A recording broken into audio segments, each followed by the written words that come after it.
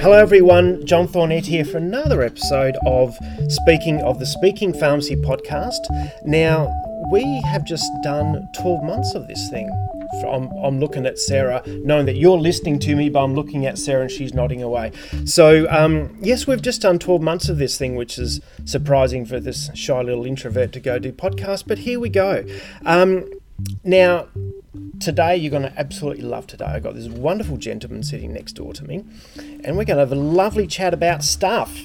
But before I do, a bit of an update on what we're doing, things that are happening in the world of Peak and our world of pharmacy land. Tonight, as we're recording this, we've got our Christmas networking drinks thing with joining up with BD Rower. So by the time you've listened to this, it would have already happened, but that's okay. So we got that. We've got quite a number of events happening next year, which we're planning on as well. There's a breakfast that we're planning on next year with a couple of other people from, which I won't say anything just yet, just in case it doesn't happen, a couple of other people from the East Coast, all about location rules, so keep your eyes open for that. There's a breakfast coming up next year just to give you a bit more information, a bit more insights into the pharmacy location rules. We're also sponsoring an event at APP next year. So if you go to the program, you look on the Wednesday before, there is a My Community Action Plan Day, and it's aimed at your students, your interns, early career pharmacists. It's aimed at your experienced pharmacy owners, and it'd be a great day, very interactive, and we're sponsoring that, which we're really excited about. We've also got, and we're putting together a lunchtime thing, maybe. We're still trying to conceptualize it all, but it'll be an event all at promoting women in pharmacy and trying to encourage young female pharmacists into becoming pharmacy owners. We've got some, we'll have some great speakers there from some iconic female pharmacy owners. So we're putting that together at the moment, a little bit sketchy on details, but we'll get there. So that's coming up next year as well. So let me get onto it. So this wonderful gentleman sitting next door to me, Mr. Andrew Patterson. Now, he is the general manager of Instago. Now, if you out there listening to this haven't heard of Instago, strongly suggest you do. So who are Instago and what do they do? They have quite a number of pharmacy growth programs. They've got services regarding marketing, branding and loyalty programs, professional service programs, business assistance, retail merchandising, and they've also got their banner group for independent pharmacies called Pharmacy Catalysts. And if you ever need a reason to go listen to them, they've had a finalist in Pharmacy of the Year for the last 5 years running. Yeah, and I think 8 of the last 10, John. Yeah, so it's, and last 2019 was one of yours. Yeah. So we've and had 18 as well. Winners 18 in as the well. last 2 years. So it's pretty impressive. Community pharmacies. It's pretty impressive. So we're tremendously proud to be working with these guys. So welcome. Thank you very much for coming on. Congratulations on the first year of podcast. May there be many more. We'll keep going. Always entertaining. We'll keep going. So give me more about Instago. So for people out there who haven't heard about it, tell us more about Instago and what they do and why, if there's an independent pharmacy owner out there, why they should be getting in touch with you guys. Yeah, so Instago, our passion is pharmacy. We're an independent pharmacy consulting business, and for the last 15 years, we've been helping community pharmacies, groups of pharmacies, suppliers, helping them build their businesses and implement programs with more success. Instago is owned by a community pharmacist, a guy called Michael Flannery, and our business was formed, as I say, 15 years ago, and it was formed out of a community pharmacy in a regional area where Michael just felt that the brand and the banner he was with was no longer delivering the services that were most relevant for his customers. So when he looked at his patients and his customers in his pharmacy, and looked at the services that he wanted to offer them, and we're back in, it could have been 3 or 4 CPA all the way back then, is looking at what's the future going to require for Yep. me to be a successful community pharmacy owner? Yeah, yeah, He couldn't find the services, so he founded Instago. yep. At that time, I'm not a pharmacist. I was working. My father was a pharmacist, so I grew up in pharmacies. Okay, it was in the blood? Yeah, in the blood. I couldn't balance a chemical equation, John. The shame of the family. So I studied psychology, and so I was there you go. I was working in organisational and consumer psychology. And Michael wanted to build a program that allowed he and his partners Yeah. to run the pharmacies. They had a small group, and they had the systems and processes to run those pharmacies. Yep. We'd call it a franchise now. So that was my first gig. I met Michael randomly and built these processes, and then he was just starting this consulting business. Yep, And yep.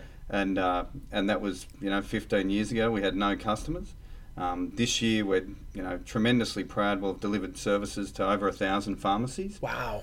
Covering sort Wow. of merchandise. So we help pharmacies with their retail strategy, their ranging, their merchandising. Yep. We built a program called Easy Clinic, which is a professional services support program. Yep. So to help Yep. pharmacies execute that health offer Yep. that we all know that they need to really execute and implement to be relevant and Yep. to continue to grow in with all the headwinds we're seeing in the sector. And so that Easy Clinic, a few pharmacies, as you've already referenced, that had Easy Clinic, won Pharmacy of the Year. Yeah. And it came to the attention of the Guild, so we supported the Guild in building some of their health service Yep. offer, and Yep. we still run the opportunity analysis. So any pharmacist out there who's a Guild member, they can jump online and do an opportunity analysis report, which helps them understand what service income they can gather both through 6 CPA, Yep. but also fee for service and other programs. Then they get a feedback session with one of our pharmacy teams.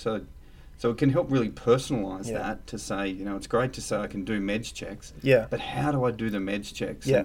And how do I factor that in the workflow? Because And that practical, really step by step, practical. how do you do it? really Yep. practical. The last thing we need is more people telling us what to do in this industry. Yeah. We need people Yeah. telling us how to do it Yeah. and sharing those, Yes. the really practical things. So, Yeah. so I mean, that's been the foundation of our business, is the practical application, and how do you, whatever the program is, or whether you're looking to boost your dispensary, whether you modify some workflow, engage in some automation, or just to look at the services you could be offering in Yeah. your community, Yeah. and how can you really practically do it? Yeah. So that's where we've built a team that are passionate about community pharmacy. We've got pharmacists, we've got retail experts, we've got merch experts, but we all share that kind of vision for putting the community back into community pharmacy. Yeah. Yeah. And how do we make future-proof the businesses that we work Yeah. with? Yeah. So it's something we're and really, really passionate about. And as you say, delighted to have worked with both, Flannery's Pharmacies, which is one of Michael's pharmacies this year. So, Yes. Yeah. So, we're obviously tremendously proud to be associated with the Life Pharmacy Group and Flannery's in particular, and then South City last year. Mount Hawthorn over here, John Kao a couple of years ago was a finalist. Yes. Marana Mall Pharmacy. So we've seen, it's been really fantastic to see how these owners, and they're bringing young pharmacists on, differentiating their service offer, and really driving things forward. But to see you guys having those pharmacies up there in pharmacy on a kind of continuous basis, it's a hell of a record. But it just goes to show that there's a lot of strength in what you guys are doing. You've got a lot of value there to be able to help out people, and particularly the independents who, and let's face it, as some have said to me, it can be a lonely existence. Yeah, absolutely. But they're in the pharmacy, they're doing 8 to 6, 5-6 days a week, and sometimes don't have that opportunity to go network and talk to others, and to link with you guys is then that connection there. And that's something, our network is the thing that, I think we believe is an independent network that you can connect people. Yeah. If you're running a fantastic sleep program in the northern Queensland, and there's another guy doing it in Tasmania and a lady in Perth, how do we connect all those people such that there can be shared learnings, and that they can really future-proof their own businesses? They can build viability, and they can learn from each other in a non-competitive environment, such that the whole sector gets stronger. Yeah. And as you say, it's difficult to do that as an independent, and particularly people looking to deliver more advanced services. Once I've got through the 6 CPA things, I'm maxing out on my meds checks, and I mean, sadly, obviously from the data we see, the average pharmacy is still only doing sort of 9 meds checks a month. I mean, we're doing less than 50%. Is that the average? Yeah, wow. That's from what we're seeing nationally. So there's still, in these... a lot of room for growth there, isn't there? Yeah, I mean, it just is, the average pharmacy still has a lot of opportunity in engaging with their customers and their patients, and growing some of those basic services, and I've used basic in inverted commas there. But before you really start to build into those other more advanced services, your sleeps and your wound management, your mental health, and we're seeing people do some fantastic programs in that, tele-dentistry, men's health programs that are genuinely life-changing. And I mean, we supported a couple of groups in the last few months with mental health first aid training, and then really practical, how do I take that away and implement that? And I was talking to a couple of pharmacists the other day, and they said, you know what, we've actually saved some lives. Like we've saved lives. We've been able to intervene within the pharmacy and save lives. And which ignore the business side, ignore the dollars and cents, but that alone is go back to the original purpose of people being pharmacists, and that's to help people and help their community's health. And that is enormous. And that word that you used there, John, purpose, I think it gives that that sense of satisfaction. That this is why we're doing what we do. Correct. Yeah. When you're looking to engage your own team, and it's getting harder. Cross-generational teams. We're seeing millennials very coming much in, and this concept of a sense of purpose. How do I make a difference in what I do?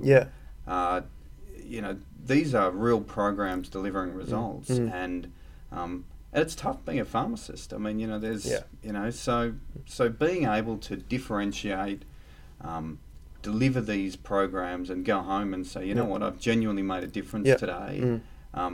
It is putting passion back in the sector. So I mean, it's a strong thing. It's a very strong thing. Yeah. So we should get on to our topic. What was that again? We've been nattering away. So you've got plus 1,000 members that you look after. There's a lot of pharmacies you've been exposed to, a lot of different pharmacy owners, all doing various different things to various degrees of competency.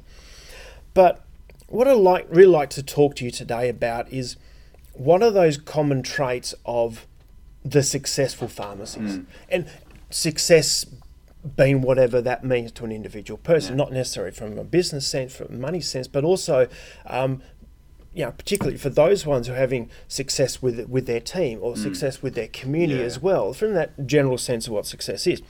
But that's what I want to extract from you today, from your experiences. What are the good owners doing? Okay. So first question for you is, if you can summarize it as succinctly as possible, is what are the top 5 traits that you've seen in really good pharmacy, successful pharmacies and really good pharmacies? What are the top 5 traits that you're seeing as a general rule? I think the first one, and I'll say most important, probably with an asterisk, because they're all equally as important, but it's the concept. There's a lady called Carol Dweck who has done a lot of work on mindset, right? And this concept of a growth versus fixed mindset. And you can pop it into Google and get a couple of paragraphs on it. But it's the growth mindset that has a different way of looking at opportunities and obstacles. And if you have a growth mindset, you're constantly scouring the landscape to see what you can do better, right? And this concept, I suppose it keeps the focus, I suppose. Absolutely. And so fear of failure doesn't factor into these things, which so often it does with the introverted pharmacist. What if I fail? And failure is not final. I mean, it's part of the journey. So having that growth mindset and being able to encourage your team, then and engage your team to move and look for opportunities. So I think that is the one thing, that links all of them. It's what's next? We've done that hunger and that drive for growth, improvement, and never been happy with normality. Yeah, it's absolutely. Constantly drive, and as I say, it's an internal hunger. Yeah, isn't it? And it's and it's sort of closely linked to the second, point I think is about purpose. Yeah. Right. And I became a little hung up on a guy called Simon Sinek a couple of years ago. Yeah. Yes, I've listened to him. Yeah. And if you pop into Google Simon Sinek why, there's about a 15-minute video that I found sort of life changing, and it's about the concept of purpose, of why. Yes. Why you're doing this, Yep. and it applies particularly to community pharmacy, because if we do it well, we are an integrated part of primary healthcare, we're a genuine solution for health. And so understanding that you can improve the quality of life of your patients, that everybody that comes in with a script, they're looking to you for a solution to make their life a little bit better. And we've actually done some market research through our loyalty program, and we got a sort of a research entity in, and we've done some work with the Guild as well. And what do patients want? What do your customers want? And they want the pharmacy to be the destination of the total solution. Yeah. We're the only healthcare provider that doesn't just have a dispensary. We've got an entire, shop of natural health, of other products, and so what the patients really wanted is the pharmacist to be thinking creatively about how they could improve their quality of life. It's not just give me the script and off I go. It's that is there a solution, a natural health solution? Is there a device that might help me? Is there a cream? Is there a rub? Sometimes it's just someone to talk to. Absolutely. And in this, that's absolutely critical. So I think that understanding the purpose and the why, which then goes to the third point, is a laser-like understanding of your customers and patients. Right. It's we just have such a tremendous opportunity that most of our patients are in every month. And now there's talked offline just about the 60-day sort of dual dispensing that's potentially looming. So now's the time to really focus on these things and make sure that when your patients are coming in every month, that are there services that you can offer that can help them? Is there what else can you do and provide that is really going to help them feel better? And how do you do that systematically and make sure that there are processes and programs, there are flags in your dispensing system, that your whole team has a laser-like focus that this is the experience that you're going to get when you come into our pharmacy. And it does lack in a few too. It's very ordinary, I suppose, is to give it a term. You go there and, how you doing? Can I have this, please? Yeah. Can you scan here? And great, catch you later. Yeah, correct. And no conversation, no dynamicism, and nothing. Whereas others you go into, and you can feel that culture as soon as you walk in the place. You feel it. You feel the vibrancy of the place. And that team engagement is probably number 4. But the ability to engage the team to a shared vision, and I think those couple of pharmacies we spoke of earlier that have been Pharmacy of the Year, some of the things that they're able to achieve, and the next generation of pharmacists they have coming through, the retail team, they are all just so committed to to that total patient focus. It's really driven by the owner, or the owners too. It's got to be driven by them. They've got to, I suppose, create that vision and create that why, and they can get that team emotionally connected to that. It is so powerful. Absolutely. But it's really got to be driven by the owners, doesn't it? Correct. Yeah, absolutely. You just can't outsource leadership. No. And that's the you can't get it from your wholesaler. You can't get it from your generic company. You just got to roll the sleeves up, and authentic leadership. It's probably hard to define, but you know it when you see it. So having that those open and honest conversations. Yep. And there are, in terms of being able to engage the team, having the clarity of vision, the clarity of expectation. We work on a pretty simple kind of 4-prong approach of strategy. So clear strategy, structure. Right. So once you're clear on your strategy, what's the structure? Do you need more pharmacists, less pharmacists? Do we need nurses? Do we need more techs? The practical steps. Correct. The systems and processes then for those people to implement to achieve that vision. So rather than just letting them float on the breeze, making sure you're collaborating with those individuals to make sure they know what they're doing and helping them, delegating the responsibility and accountability for these outcomes. And then measurement. So, some things are going to work, some things aren't going to work. I often laugh at the whole Apple Genius Bar. It was a disaster to start with, But it copped its flack, didn't it? Correct. And after a while, then they realised, hold on. And that's a lot like the service offer in pharmacy. We needed to, they knew they needed to shift from being a product provider to a service provider. And they stuck with it. And, when it happened, it happened. And we're seeing that. I mean, we're seeing, in the last 3 to 4 years, the growth in, vaccinations has been a Trojan horse for clinic rooms. We now see about, I think, 80 to 90% of pharmacies that we're working with have a clinic room. So what's the next sort of phase of vaccinations in your pharmacy? I think every pharmacy has to challenge themselves with that. Because it's not just about streamlining workflow. Right? It's now about using that as an opportunity to increase customer lifetime value. Right? It's not just a hassle to say, well, I did 1,000 flu vaccines. It's, okay, what else did you get? Did you book that patient in? Could you have done an additional vaccination for them? Could you book them into the next health clinic event that you're running?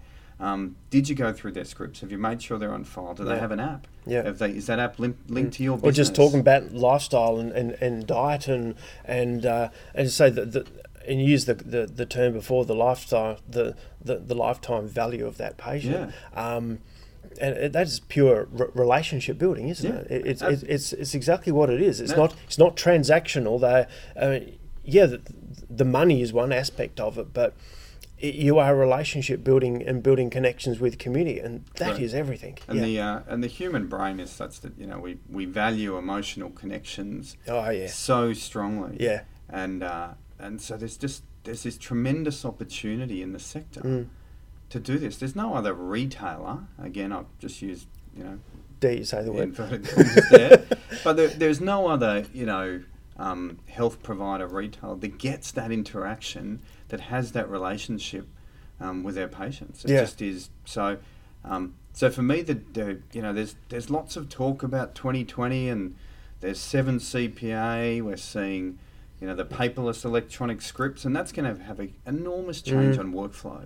When people come in with their script on their phone, you're going to need to QR code readers. You're going to need to change all of your workflow in the dispensary. I mean, this is going to be an enforced change, and we need to start preparing for it. There's changes in retail, there's changes in, socioeconomic status, there's a drought and all these kind of things. There's the rise of the millennials and apps and technology.